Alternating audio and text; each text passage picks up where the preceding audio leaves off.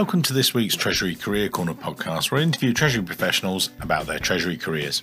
Each and every week, I talk to them about how they've built their careers, where they are now, where they see both themselves and the Treasury profession going to next. Let's get on with the show. This week's show, delighted to be joined by Amanda Schreiber, Senior Treasury Manager at Tapalti. Tapalti is the only global payables automation solution to streamline all phases of the AP and payment management workflow in one holistic cloud platform. We're going to go back to the beginning of her career, how she first started in finance, and then she discovered the world, that wonderful world that is Treasury, that is our world.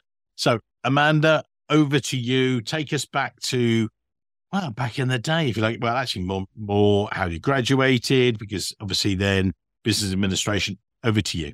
Thanks for having me on today. I graduated in 2010, right after the financial crisis and everything. So being a finance major was not the best thing at the time. So I ended up going into accounting. It was pretty tough just with interviews. I remember some of the different banks, like departments were demolished. No one was in the office. It was just layoffs all around. And so I ended up cold calling and emailing my alumni network and got an interview at Broadcom to do accounting and kind of a T&E credit card corporate administration with that to get my foot in the door, and worked with AP doing payment processing and all of that. And just listeners, just jump in there, Amanda. You and I will know all these companies. I know a lot of these US corporates, but Broadcom, can you explain who they are, what they were, what they do? So they're a semiconductor company, make chips for, cell phones, everything pretty much. There's a chip in most things, which I guess more people found out about semiconductors with the car chip shortage and everything in the last couple of years. But they're a global company, big footprint. There's a lot to learn there. So I was really fortunate with that. They're based out of California, offices all over. Big with Asia, APAC, and all of those. So it's a round-the-clock operation. So you went in there just in a sort of, started in an accounting role. Did that then give you an intro to Treasury, or how did you find out about Treasury whilst you were there? Yeah, so I worked with Treasury when I was helping on the corporate card side. We were doing an RFP for a T&E card, and Treasury was part of that. And also with the AP side, working with Treasury on funding. And then later, I moved to accounting to do intercompany accounting, and that was also close with Treasury on that side, just because of the currencies and different, tax issues and all of that. So you got to meet a lot of different groups and work with them closely. And then from there, Treasury opened up spot for me. And since then, I've just been in Treasury. Treasury then, Broadcom Global, obviously based in California. What was it like? What was the structure there? So for the Treasury Department, it was pretty lean. I'm used to, smaller Treasury departments, but the country controllers had Treasury too. They would do some of the, the payments and relationship management with some of the banks. We had kind of the overall relationship management there, but it was a lean team. I think we were about 3.5 people. We always count half or some, where a treasurer that had multiple hats, so investor relations and all of that. So he would count himself as a half sometimes. And talk me through, how did the role develop? As you say, you come in at a tough time, 2010. I remember that it was actually quite an interesting one. When we were, I've been a treasury recruitment 20 plus years, but we've been going by that stage 8 years. And I more or less remember that time. It was post subprime crisis. We were still, it was an interesting time. I remember seeing a colleague at the time and just looking at usually you have all your jobs on the board and, working through them, this interview, this, and suddenly the board got smaller and smaller. You're thinking, where did all the jobs go? And it's sort of, it was a tough time in the market. What was it like for you, Treasury wise? It was very tough. I mean, I went into accounting. Accounting is always a good one to go into. It seems like there's always a need for accountants. And I think it's a good background to have to go into Treasury to know some of that. It's important on that side. But, I was lucky to find a company that was already strong in the market, and that piece of safety, the safety net with that was good. But as I've grown, I have seen, Treasury change slightly, but I think it's the fortunate part of having a company like that is that you can, work with different groups and decide if you like Treasury and They teach you what they're doing, or you could help out with anything, even on the tax side or FP&A. And I think that's important.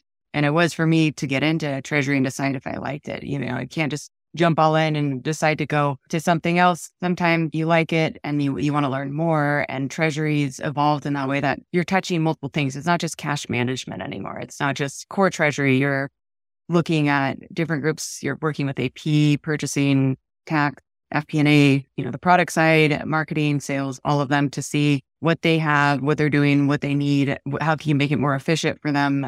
Even the whole company traveling, like spend and keeping, the cards going so that they could get back and forth, and making sure that you're taking kind of a customer relationship side. You're taking care of that piece, and it's not as much just working with banks anymore, which is. And when you say you're doing all that, you're busy in your day job as well. And again, you and I just spoke before this podcast. I had a really great interview. I was being interviewed on this podcast about FP&A and the intersection with Treasury. And I was talking about it. They said, how does he get involved in Treasury? And I said, well, have a coffee, talk to people, get to know them and things. You're busy with your day job in Treasury. How did you make time for it? Or how do you make time for it yourself to meet, other people and not just have Treasury in its ivory tower sort of thing? Yeah, I think it's important to ask questions and talk to people, and it's a little bit harder if you're remote, but it's, you could also send an email and say, I'd like to know more about this. Can you tell me, can you explain this? And open that opportunity for dialogue, because I think it's important, especially the FP&A side. If you are close to them on the forecast and close on what they're hearing from, each business unit or any side that they're managing, and the communication line's open, you could be more effective at your job, just because you're then, if you're forecasting cash flow or even unexpected payments, that's a big one for me. If you have like unexpected office costs, build outs, construction, any of that they know because of their communication lines with that group, they'll let me know, and I could keep that cash cushion for that. I don't want to ever end up in the spot where I am having to sell off something or a rush to get some cash in to pay for that. I think it also makes your job easier. So if it takes an hour out of your day or week just to have a conversation, but it saves you, a 3-hour, 4-hour long fire drill of running around trying to figure something out or cover for this unexpected payment. I think it helps build long-term. And then there's the trust factor. And it's good just to have a communication line, a relationship with your coworkers that they trust you. They'll tell you what's going on, or they ask for help. And then you could ask for help if you're stuck on something. Talk us through then doing well in Treasury there, but then the move on to ICU medical and things. So talk us through that. Yeah, that was actually an interesting one. So ICU medical they didn't have a Treasury department before, and they were in the middle of acquisition, a spinoff from Pfizer that was going to double, triple in size from that. I guess for that one, without a Treasury department and the acquisition, it would have been pretty hard to manage. So I came in to create policies and look at, different procedures, help with the acquisition side and the integration. They had a lot of Latin America entities, Europe, APAC, all of those. It was very global, and those are different areas of banking that banking needs. And it's important to, really talk to the local side of the business, especially Latin America. There's so many different nuances there that I didn't encounter before, because Broadcom, we didn't really have a lot of exposure to Latin America. Some Brazil at the time, but very, very minimal. And so just different local restrictions or tax implications or any of that new to me. But I think the other side, it's nice to, when you go into a company and you kind of ask questions, get to know people before you start putting really rigid structures in. It's important to talk to people about what the process is, what they're doing, especially in the other entities, see how you could help. And they have an abundance of knowledge on how they operate locally. And it was a great relationship just to ask that, see what they need and what could help make their job more efficient, and then go back to the corporate side of the bank and see if there's anything the bank could do to help with that, anything that we could do on the finance side to make things run smoothly. And any tips that you give to people? Because as you say, in fact, I mentioned that today, that Latin America obviously throws lots of challenge, hyperinflation sometimes, and Yeah. Track cash and everything else. How did you cope with that? Because that's always been, and also it's so diverse across there. One country is a different part, and the entire continent is all so many different challenges there. How did you cope?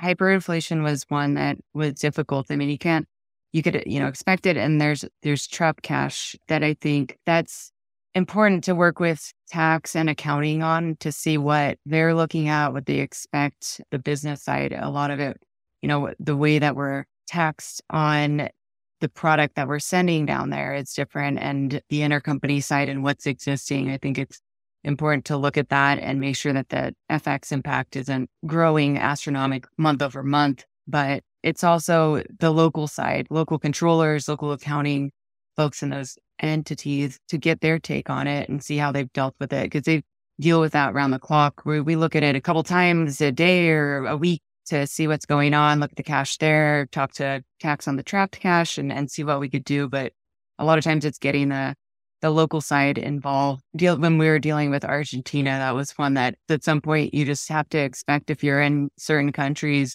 cash will get stuck and inflation will just grow and grow. And there's some countries that you just have to avoid altogether. But the local side, they're really great at, especially if they've worked with US companies before, letting you know what happens, what's going on, how they deal with it normally, and it's always important to me to ask what they suggest.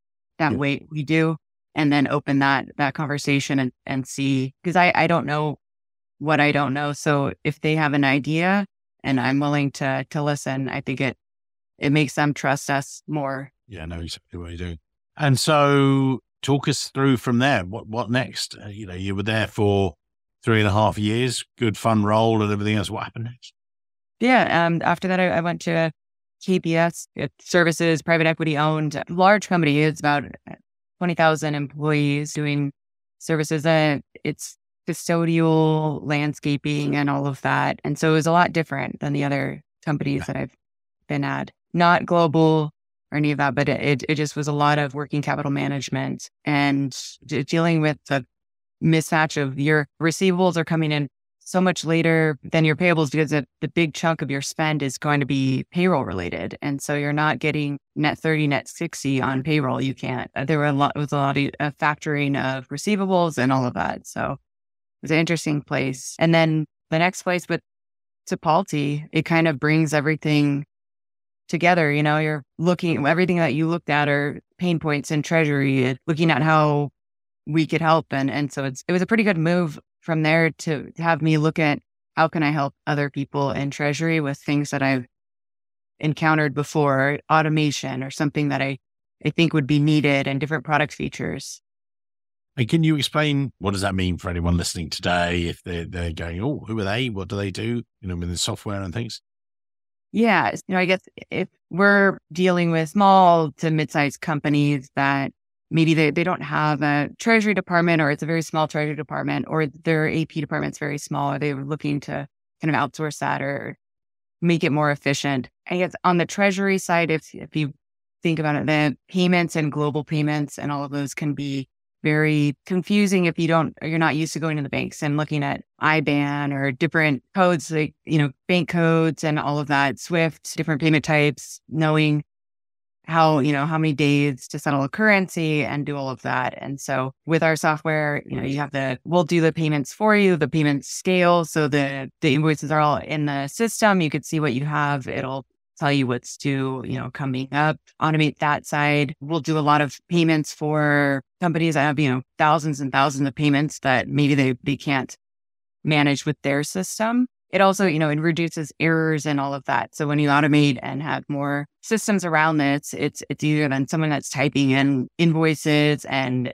say there's duplication. That's always something that I worry about if the system doesn't flag it, but our system will flag it, and I'll see it because we use our own software here, and I'll see, possible duplication, and it flags it, hits the pause button, review, see what it is. To me is great, because sometimes you're just on autopilot, and if there's no checks or any of that, then it might get paid twice. And it's a lot harder to get a duplicate payment back than someone asks for payment. It's, I'll pay it if I haven't paid it, but it's going to be harder to get that second payment back if I pay it twice. we skipped over something there, and we talked about it just before the show, that you'd also award winner, honors award, Treasury Woman of the Year, highly commended with Treasury Today. Big supporters of those ladies over there. What was that about? And how come we got that? Yeah, I worked closely with some of the banks that were, part of that. And it was a really great recommendation and nomination that I got from our banking group after working with them on the integration side at ICU Medical for some of the spinoffs that we had. So I was honored for that. It was the Adam Smith Awards and Treasury Today are great organization. They look at, everyone is overall. And so it met a lot of great people. They look at what you do on the personal side of your life. Are you volunteering, doing any of that? And then the corporate side, and what have you done to manage that piece? And a lot of it was just how you work with different departments, strengthen relationships across the company. And then on my personal side, if I am volunteering or doing any of that, then it's kind of a well-rounded thing that they like to look at. That sort of brings us up to date, as it were. Looking at, we both go to conferences, you do various groups, and you and I talked about this, but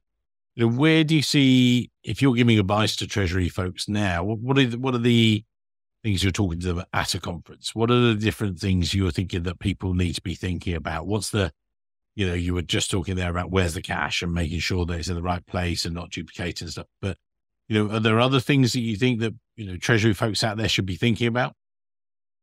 A lot of it is talking to different groups and even a little bit of mentor side of things. There's a lot of analysts or accountants that they want to learn about what you do, or just they're interested because to them, it's mysterious. No one goes to school for Treasury. That's kind of a hard part of recruiting, right? So that there's no Treasury degree. When you get out of school, you're like, what is Treasury? I hear, accounting, finance, investments, all of that. It's not called Treasury. And so just to have an open door and if they have questions, I think for me, when I had questions with different departments, it was always great to listen, especially to listen to someone that really is passionate and enjoys what they do. And so, like the tax department, I would talk to them all of the time just because they love what they do. They're good at it, and they could explain, what they look at and how you can help. And so if I can learn a little bit about that, I could help with, the way I'm doing my job and make it better. But it also is important to have, analysts come in that say even from the accounting side or any side of the business or even new to teach them about Treasury and the different relationships within the company to manage and to work with. I think that it's important to have that open door just to get more people in, because now when I'm seeing it, it's hard to find entry level Treasury people. And then it's mostly higher level that they're looking for, but it's hard if you're doing the job without some help on that side. And I think it's important to have people coming up and learning about it and getting excited. And other areas you think that people should be thinking about? I mean, we're doing conferences. As I said, I'll be over in San Diego later this year talking about hybrid working and things. Just that maybe as a question to you. How's it working with you guys and things like that? Yeah, I think it's great. It's always a flight away if I need to go into the office. I'm remote now, and I'll go up occasionally. And it's great to meet people. I guess with the years of COVID, I got used to it. And so I have my setup and everything that I need, multiple monitors and all of that it's comfortable for me. But it's also important to meet people in person and see. And at conferences too, I think some of the hybrid working, some companies have a very strict rule that it needs to be, you're in the office this many times and you're here from these hours to these hours. And even before COVID, I always would say, if you're Monday to Friday, 9 to 5, and I see right out the door at 5 o'clock, it's either you were twiddling your thumbs for a little bit of time waiting for 5 o'clock, or you were in the middle of something and it's 5 o'clock. And so you dropped it and didn't finish your thought on it. And you'll, shut down your computer, ran out the door, and you'll finish it tomorrow, which isn't very efficient. You're probably lost track of what you were, on a roll with. And the other one is a waste of time for the person that if they're sitting around waiting for 5 o'clock, it's always, I guess, my side, especially with global companies, you're working sometimes odd hours, you work, the trust that you're doing your work and you're getting it done. I think that that's more of the hybrid that I think of, is that if you go in the office for the relationship side and see people in person and meet them, it's important. But at the same time, on the remote side, when even if it is hybrid, the couple days they're remote, you just have to trust that they're getting their work done, and that, not micromanaging them. And if they want, clock out at 4 some days, that's great. If they got their work done, that's perfect. Yeah, it's an interesting one. We as a team, both Craig and myself and Katie, we recently did a webinar just about this. We've got some worksheets if people want them. We'll put maybe a link to it in the show notes, where we talked about the return to the office, hybrid working, which is what I'm going to be talking about in San Diego when I'm over later this year. But then also we were, trying to give some encouragement, trying to give some advice to people how to get the most out of your teams, that are either 100% in person or that are 100% remote, or the blended team, if you like, in between, how to make it work efficiently. Because, it is a challenge, isn't it? 10 years ago, it'd be like, really flexible working, go away. Now it's here, full stop. Get used to it and work with it. Especially with cell phones and the way things move quickly and everyone's connected all of the time. It's important to be flexible. And if I could answer an email at 5 a.m. and help someone get an answer quickly and not have them wait until 9 o'clock, then I'll do that. Or, a little flexibility to get things going, especially in an international company. I think that's important on that side. But you saw it with, I guess, some of the bank runs, that things happen so quickly. People are on their phones doing things quickly. You could even, most of the banking apps have something on the phone. You could process wires remotely or from, vacation if you need to, if there's no coverage. And so I think there's a lot of flexibility today. And some levels, you have to just trust that people are responsible getting things done. I think on the other side too, is if your team is fairly new or a junior team, that it's important to be in person and make sure that they ask questions and they have some guidance there. I think that's the flip side of things. Of if you were hybrid, it's also letting them know that the door's open, even if you're remote and it's just a Zoom call or a Slack away, that you could ask questions and feel like you're in person. But that open door policy, and to let them know that it's okay to ask these questions. You'd rather have them ask it than to not, and then maybe there's a mess to clean up later because there was a mistake. Yeah. And any ways that you've encouraged that yourself? The open door policy type thing, particularly if you are remote and things? Yeah. So I usually, if someone has questions, actually book it and then we'll go on Zoom. And even, yesterday I was on, I think about a 2.5 hour long Zoom, just looking through reports with people, trying to help build reports on the bank sites if they needed. And if they have questions while I'm doing that and looking through the bank portal, then can ask. And it's a less formal thing to do, and just helping see what I could help with on the accounting side for them, especially around month end, just to make things more efficient. And so it's always, I'll have my camera on if anyone needs, they know to call and just ask, and they'll Zoom with me for a while. And if I'm up in the office, then it's usually I try to block off my calendar just to leave time for in-person meeting. Cool. And we're going to put your LinkedIn details in the show notes. I know that's going to take off and things like that. But if we look at giving some takeaway advice for people today, if you're the junior stages of your career and, maybe reflecting back for yourself, what would you say to those guys? And we're listened to by a range of people right the way across, or globally, but also particularly across the US. You're more at the mid-level stages as a treasury manager or later stages as a treasurer. What advice are you going to give to those people?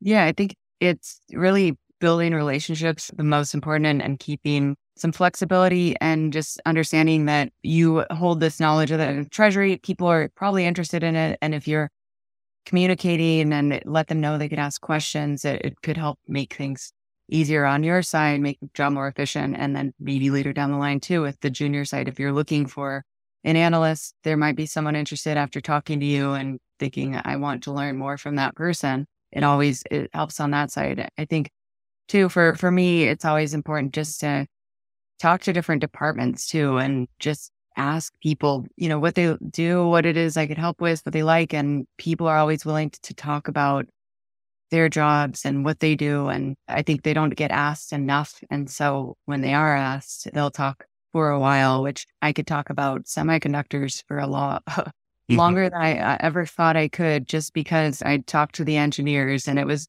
very interesting to hear what they were doing and how long chip cycles are, and different pieces like that, that it helps you describe the business too. And it just builds relationships that you wouldn't ever cross into different functions like engineering. And at the same time, if you're talking to them, they might know someone at a different company or, similar industry that could help with some questions you have. Like if there's someone in Treasury at a similar company that they know a friend that works in, that finance department or any of that, because a lot of times it's a very small world in an industry. It's a very small world in Treasury, which is important to network at a lot of these conferences and events, because you see the same people over and over every year. AFP, you'll see people, and it's nice to see them again in person and at all of these events, but it's a very small world. And so I think creating those relationships is important, and that opens up that network that if you have questions, there's, even with the SVB piece of things, when that happened, no one knew what to do. And it was just open up your network, ask people, what are you doing to manage this? What are you doing? Like it's a trickle effect too. It wasn't just SVB, it's other banks. And you're now looking at your counterparty risk. You're looking at different relationships you have, deposits, your concentration. What is everyone doing? And FDIC popped up more than I wanted to hear about FDIC limits, and asking what structures there are out there to manage that. And Google is one piece. It's not really tailored to Treasury questions. You try to Google a banking question, and it's usually on the consumer side, not on the corporate side. But if you have that network, it's a lot better than any Google search you can do. And it's more efficient and effective. And as you say, that's very time bound as well. That, when you get such a crisis like Silicon Valley Bank happening, and it's not stopping. It's there, boom, it's straight away. I remember, again, funny enough, everywhere in the UK had closed. It was sort of 6:30 at night. I had a US client who suddenly needed a set of terms, and we were going to lose the deal unless we had them on their desk delivered. And I was, what do I do?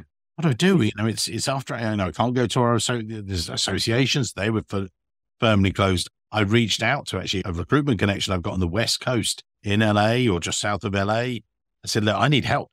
What can you do, mate? And he said, Mike, give me 2 seconds.